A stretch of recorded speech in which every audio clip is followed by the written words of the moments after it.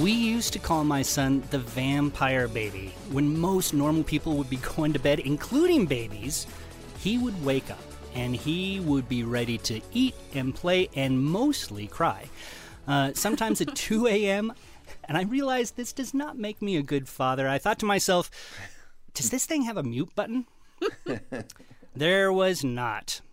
But in the next 50 years, children, virtual children, may come with way more than a mute button. You might be able to design the child of your dreams, customize its tastes, and even make sure it never, ever ages. Tech experts say that these virtual kids will be indistinguishable from real boys and girls. And if you ever get tired of caring for them, no problem. You can just delete them. Hi, I'm Paul Acey, your non-virtual host today. Kennedy Unthank, Kristen Smith, and Jonathan McKee and I will be talking about this future development in the world of both technology and parenting. And after that, we'll dive into what I'm virtually sure will be a fascinating conversation with Adam Holtz, talking about a movie with a lot of buzz, you might say. Lightyear. Not all that buzz has been particularly good. And then, of course, our own producer Ashley will lead us in another round of Pop Culture Connection, where there will be winners and losers, and most likely, lots of complaining from Jonathan. Touche. But first, I'm going to dive in with a two-part question for you. Woody famously tells Buzz in the original Toy Story that he is, in fact, a toy. What was your favorite toy growing up? And did you give it its own unique personality? Okay, I'm going to go first. So I don't remember having like a favorite toy, but since we're using a Toy Story quote, I do very distinctly remember all of my Beanie Babies thinking that they were alive after watching that. And I think I've said this before, but I would line them up and make sure that they could breathe. If one was on top of another, it obviously couldn't breathe very well. And so I was already OCD at a very young age. And they all had their place. That's awesome. And they could breathe appropriapropriately. So they could breathe appropriately. Yeah. How old was little Kristen at this age? Like what age roughly? 17. Probably like 7 or 8. Oh, okay. Yeah. All right, good. That explains a lot. Yeah, it should. Jonathan, what about you? It's funny. I really haven't thought about. I don't think I've ever answered a question like this, but you're bringing me back. I had a Winnie the Pooh that I liked, and I mean, I really liked it. And he's kind of like I'd say one of the bigger ones. He wasn't like a little tiny one. He was like, probably like a foot tall, kind of, and nice and fat. A little red jacket that said Pooh on it, And I mean, I loved that thing so much that I think he lost his nose. And like, how like certain, they always show the toy that's been loved that, loses the eye or whatever. He had no nose. And I remember, this is what's really embarrassing. I remember my brother and he had this like little Mickey and I had this Pooh, and we would play, and like they would go on adventures together, and we'd play in his room. Okay, I'm saying way too much. Anyway, it was Winnie the Pooh. It was awesome. Yeah, I loved my Pooh. Incredible. That's very cool. Yeah, for me, it was definitely Legos. I was really into Legos growing up, and so were my brothers, fortunately. So we had this one game we would play where we would build these little Lego spaceships.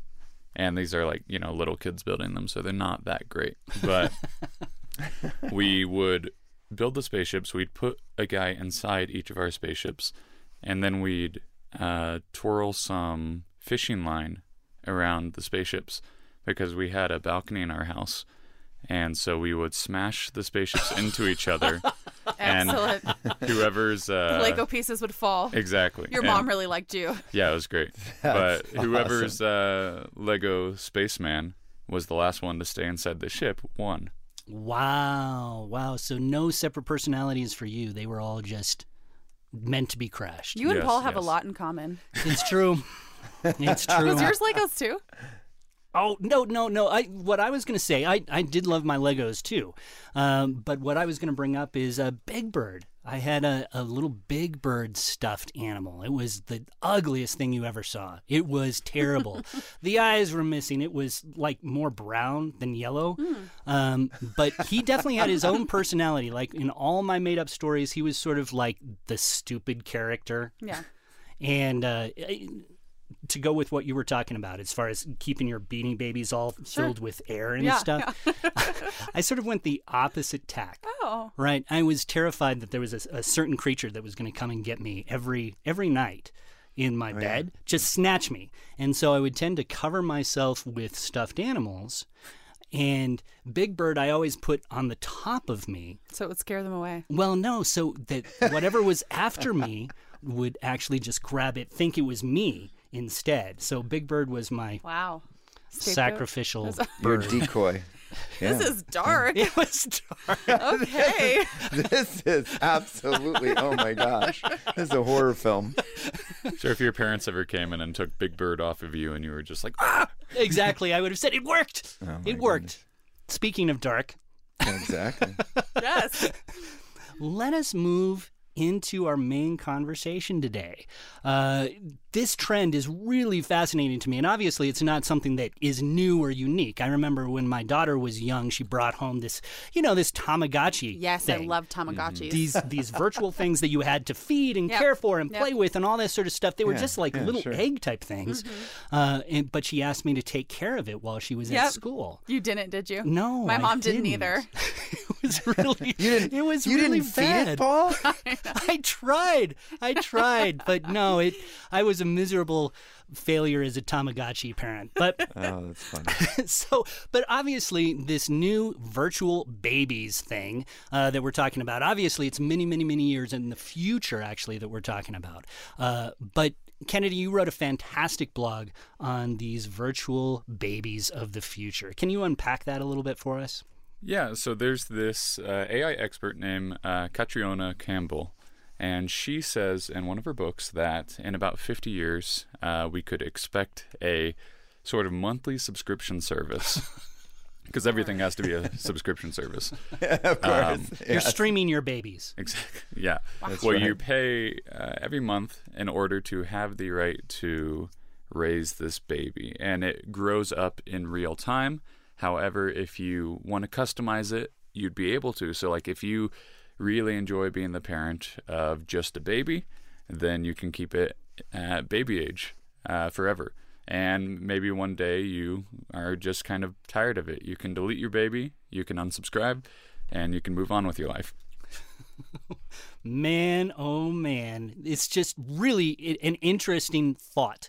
Now, Catriona is talking about this maybe being 50 years in the future, but she is saying that the babies could be virtually indistinguishable from real babies. Obviously you're going to have, as a virtual parent, you're going to have, VR goggles and tactile gloves and everything like that. But they are going to feel and act theoretically like real babies. And she says that they will, quote, solve some of today's most pressing issues, including overpopulation. Yeah, that's exactly what I was thinking of. Yeah. She seems pretty excited about this. I'm sure she is. Should she be? Okay. Oh man, this is so creepy. So the first thing that I thought of was, okay, do you know like there's a whole generation that grew up on Call of Duty and all those other like modern warfare games. Yeah. And so imagine, and I've talked to, and my husband's in the military, so lots of military in my family, but it's almost like the same concept as one of these young men or women going off to war, having played this game thinking that they might be prepared. And so then you have this virtual baby, and then you think you might be prepared, or you can customize, right? And maybe you want a toddler because you want to skip the baby stage. I was thinking about this morning driving here. I don't know why. I was really tired. I'm like, my sister's pregnant. Okay. So we're about to have a baby right around the same time, which is really exciting. But she was telling me how tired she was. And I kind of chuckled to myself, as I have 2 kids and all my wisdom. And I'm thinking, oh, this is a rite of passage. Like you have this baby and you get up throughout the night and you're just going to be exhausted. And it's just part of the process. And it's a little disturbing to me to think that you can edit that out, if you will. And then what happens if you actually have children? Will you create a baby because maybe you don't want another one physically and you miss that stage? And then are you going to neglect the kids that you have because you're taking care of the virtual ones in the same way that we get lost on phones or doing something else? But this could go on for forever. So.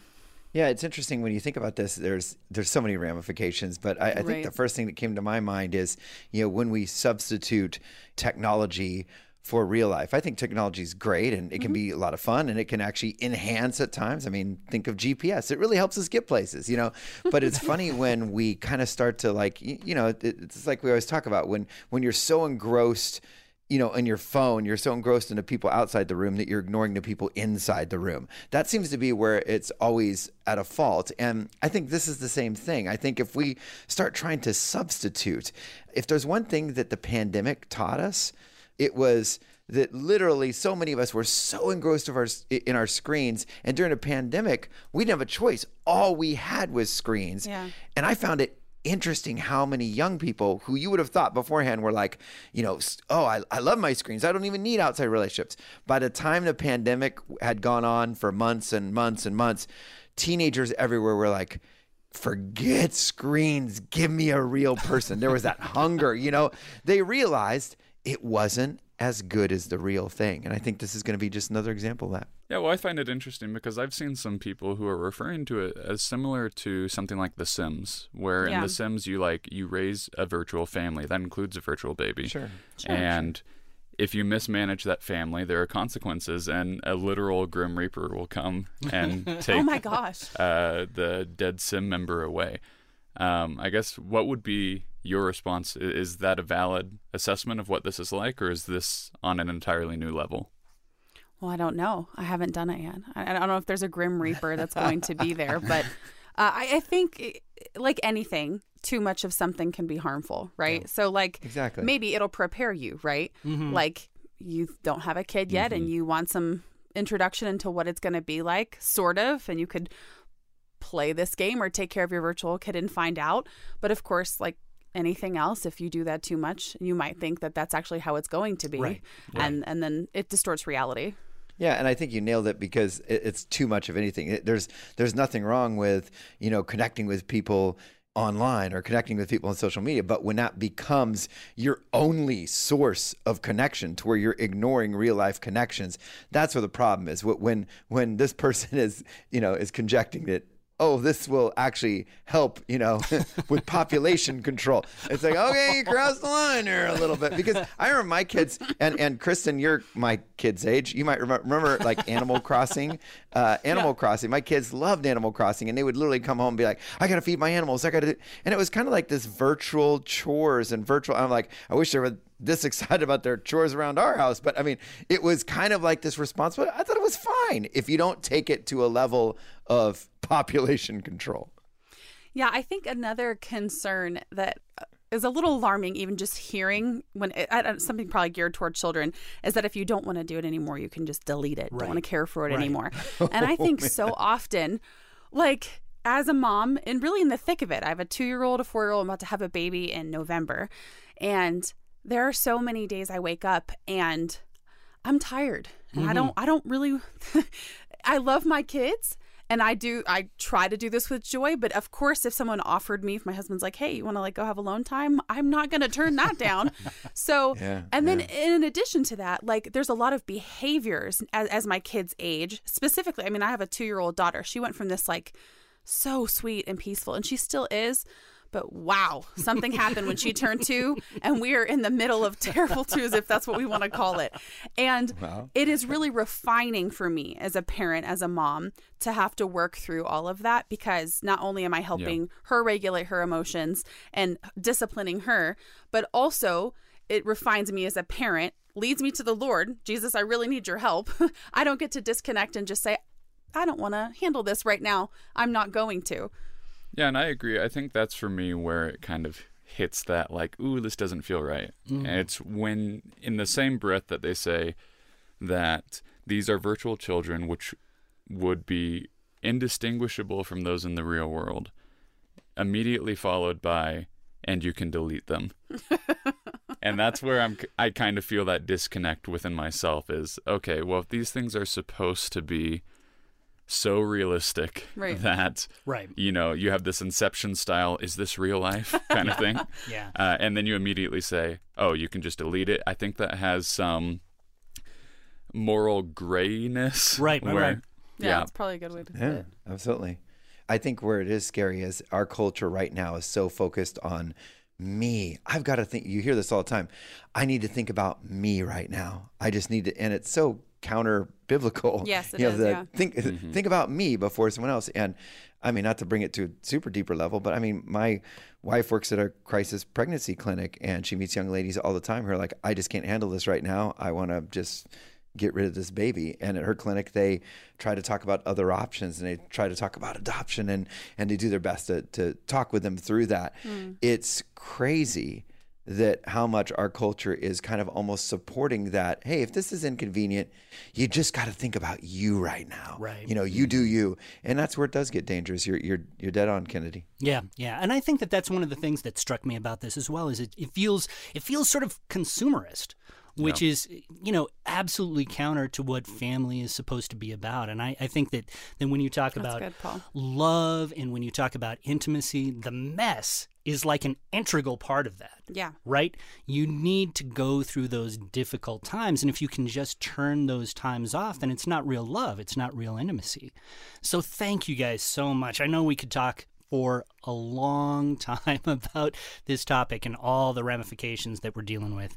But really appreciate having the time to talk about this a little bit. All right, and now we are going to talk about a big movie out in theaters right now called Lightyear. It features a very, very famous character.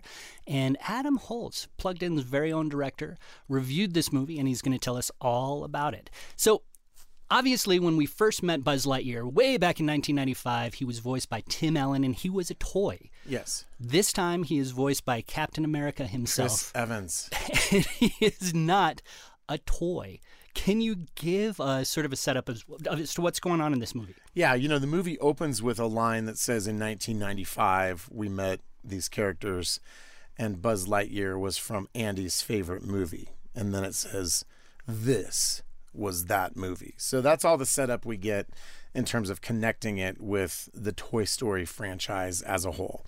And the plot is both complex and full of twists and turns and left turns and right turns, and yet fairly simple, sort of borrowing from your broader Star Trek-y kind of vibe. Buzz is on a ship, and he has another woman that he is working closely with. They're both space rangers. Her name's Alicia Hawthorne. They're awakened from hypersleep to be told that there's an uninhabited planet that has life forms on it. And of course, what are they going to do? Just a drive-by? Right, exactly. You got to check out the life forms. So they go down to the planet. They take a rookie with them, and there's all sorts of rookie stuff that makes fun of the Star Trek, is it the red shirts? The red shirt, yeah. Commander Hawthorne, you know how I feel about rookies. The same way I feel about autopilots. How may I assist you? Is there anything I can do, sir? They don't help. They just overcomplicate things. I'm better off just doing the job myself. Which is why I brought the rookie. Hello? The short version is the planet has all sorts of nasty vines and biological things that prevent them from leaving. Buzz tries to get off the planet. Because he won't accept the rookie's help, the ship crashes. And Buzz is deeply remorseful that his pride and independence has stranded 1,200 other people. That's a lot on this of ship. people.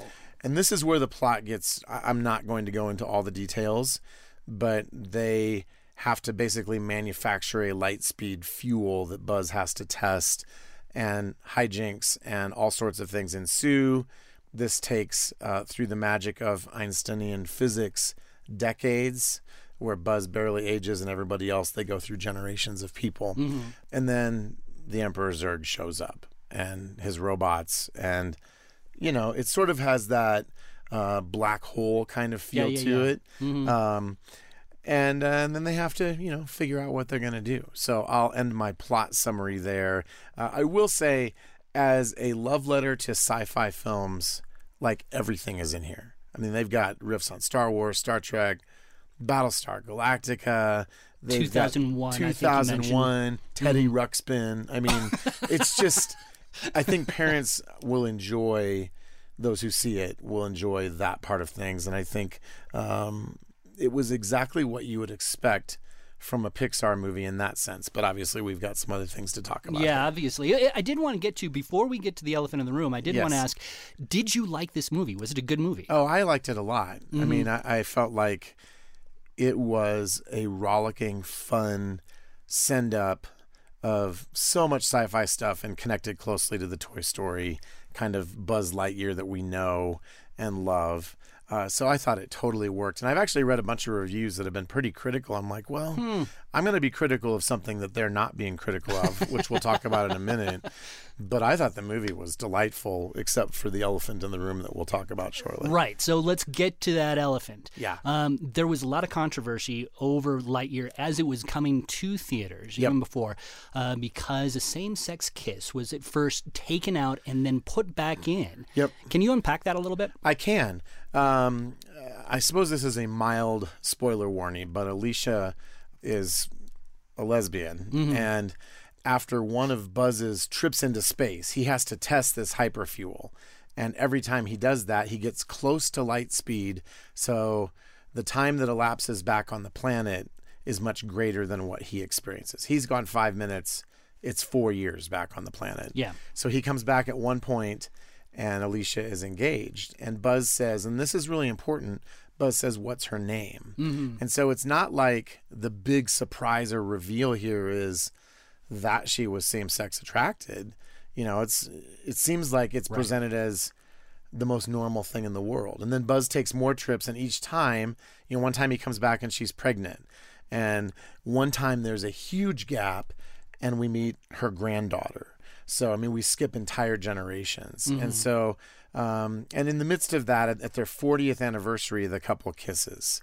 So, I mean, it really is presented as a long-term monogamous marriage relationship, which under most other contexts we would say is a really good thing, right? But I think what I was taken aback by even more than the kiss itself was just, you know, it was just like, well, this is just the accepted. This is just the way things are. Right. So this is an interesting thing that has happened in this movie. In some ways, it's not all that original these days. I mean, we're seeing this more and more. This seems to take it a step farther in that it sort of normalizes it, right? It does. So tell us whether this is a big deal or whether it's something that we can sort of navigate. Well, I think it's a big deal, and families will have to decide whether they can navigate it. And all of that stuff that I just said happens in kind of one long sequence, because Buzz is, you know, zipping into space and coming back, and Alicia's story is progressing. So it's about 5 minutes of the movie, but it's a significant 5 minutes. I think what's different here is that in the past, we've had, you know, like LeFou making winking innuendo that he likes Gaston, or we'll see a same-sex couple in the background holding hands. Disney has dealt with this issue as a background issue. It's front and center here. You can't escape it. They would say they're doing that because of their convictions and where they're at culturally. And those convictions, I think, really run counter to many people who are holding a biblical understanding of sexuality. And so the question parents will have to answer is, do I say, you know what, we're not going to go there because I don't want to support that, or I don't agree with that, or I don't want to deal with it? Or we say, this is where the culture's at, and if your kids are old enough, you could use it as a conversation starter. And so I don't think there's a slam dunk answer one way, but I think a lot of Christians who hold to those convictions, it's going to be enough to say, yeah, I don't want to go see it. Yeah. Well, thank you so much, Adam. I really appreciate your insight on that. You bet. Thank you, Paul. And now it's time for Pop Culture Connection, when our producer Ashley asks us all thought-provoking, incredibly deep questions in the realm of pop culture. We have 30 seconds to come up with an answer, along with all the reasons we selected that answer. So, Ashley, take it away. All right, here we go. Kristen, I'm going to have you go first since Joy. It's been a while since we've had you with us. All right. Your question is, you are hosting the Oscars. Who is your co-host and why? Oh, Johnny Depp. He's so funny. He's extremely attractive. He has like such a weird personality that I think would be really fun to interact with. And not really fun. I think it'd feel really awkward. So that's a 4th point. But I think mostly if I have to do the Oscars, I want to be entertained. And maybe just watching him is like entertaining. Again, very attractive. I don't know. He has all these different voices, right? He could be like Jack Sparrow or Willy Wonka. Yeah. All right. Okay. Well, I got 6 points for that. Very good. I don't know if they would allow Johnny Depp into the Oscars these days. Especially after modern news. Exactly. There are others Is that I Amber don't there? think they'd allow into the Oscars either. That is very true. That is very true. All right, Kennedy, you're Yes. up next. All right, and your question is, if you were paparazzi, who would you follow every day and why? I would follow Paul Acey. The reason why is Paul, if you read his articles, every single time he writes a pun in them, pretty much every time. He also has a very fun personality, so I could always get really good quotes from him.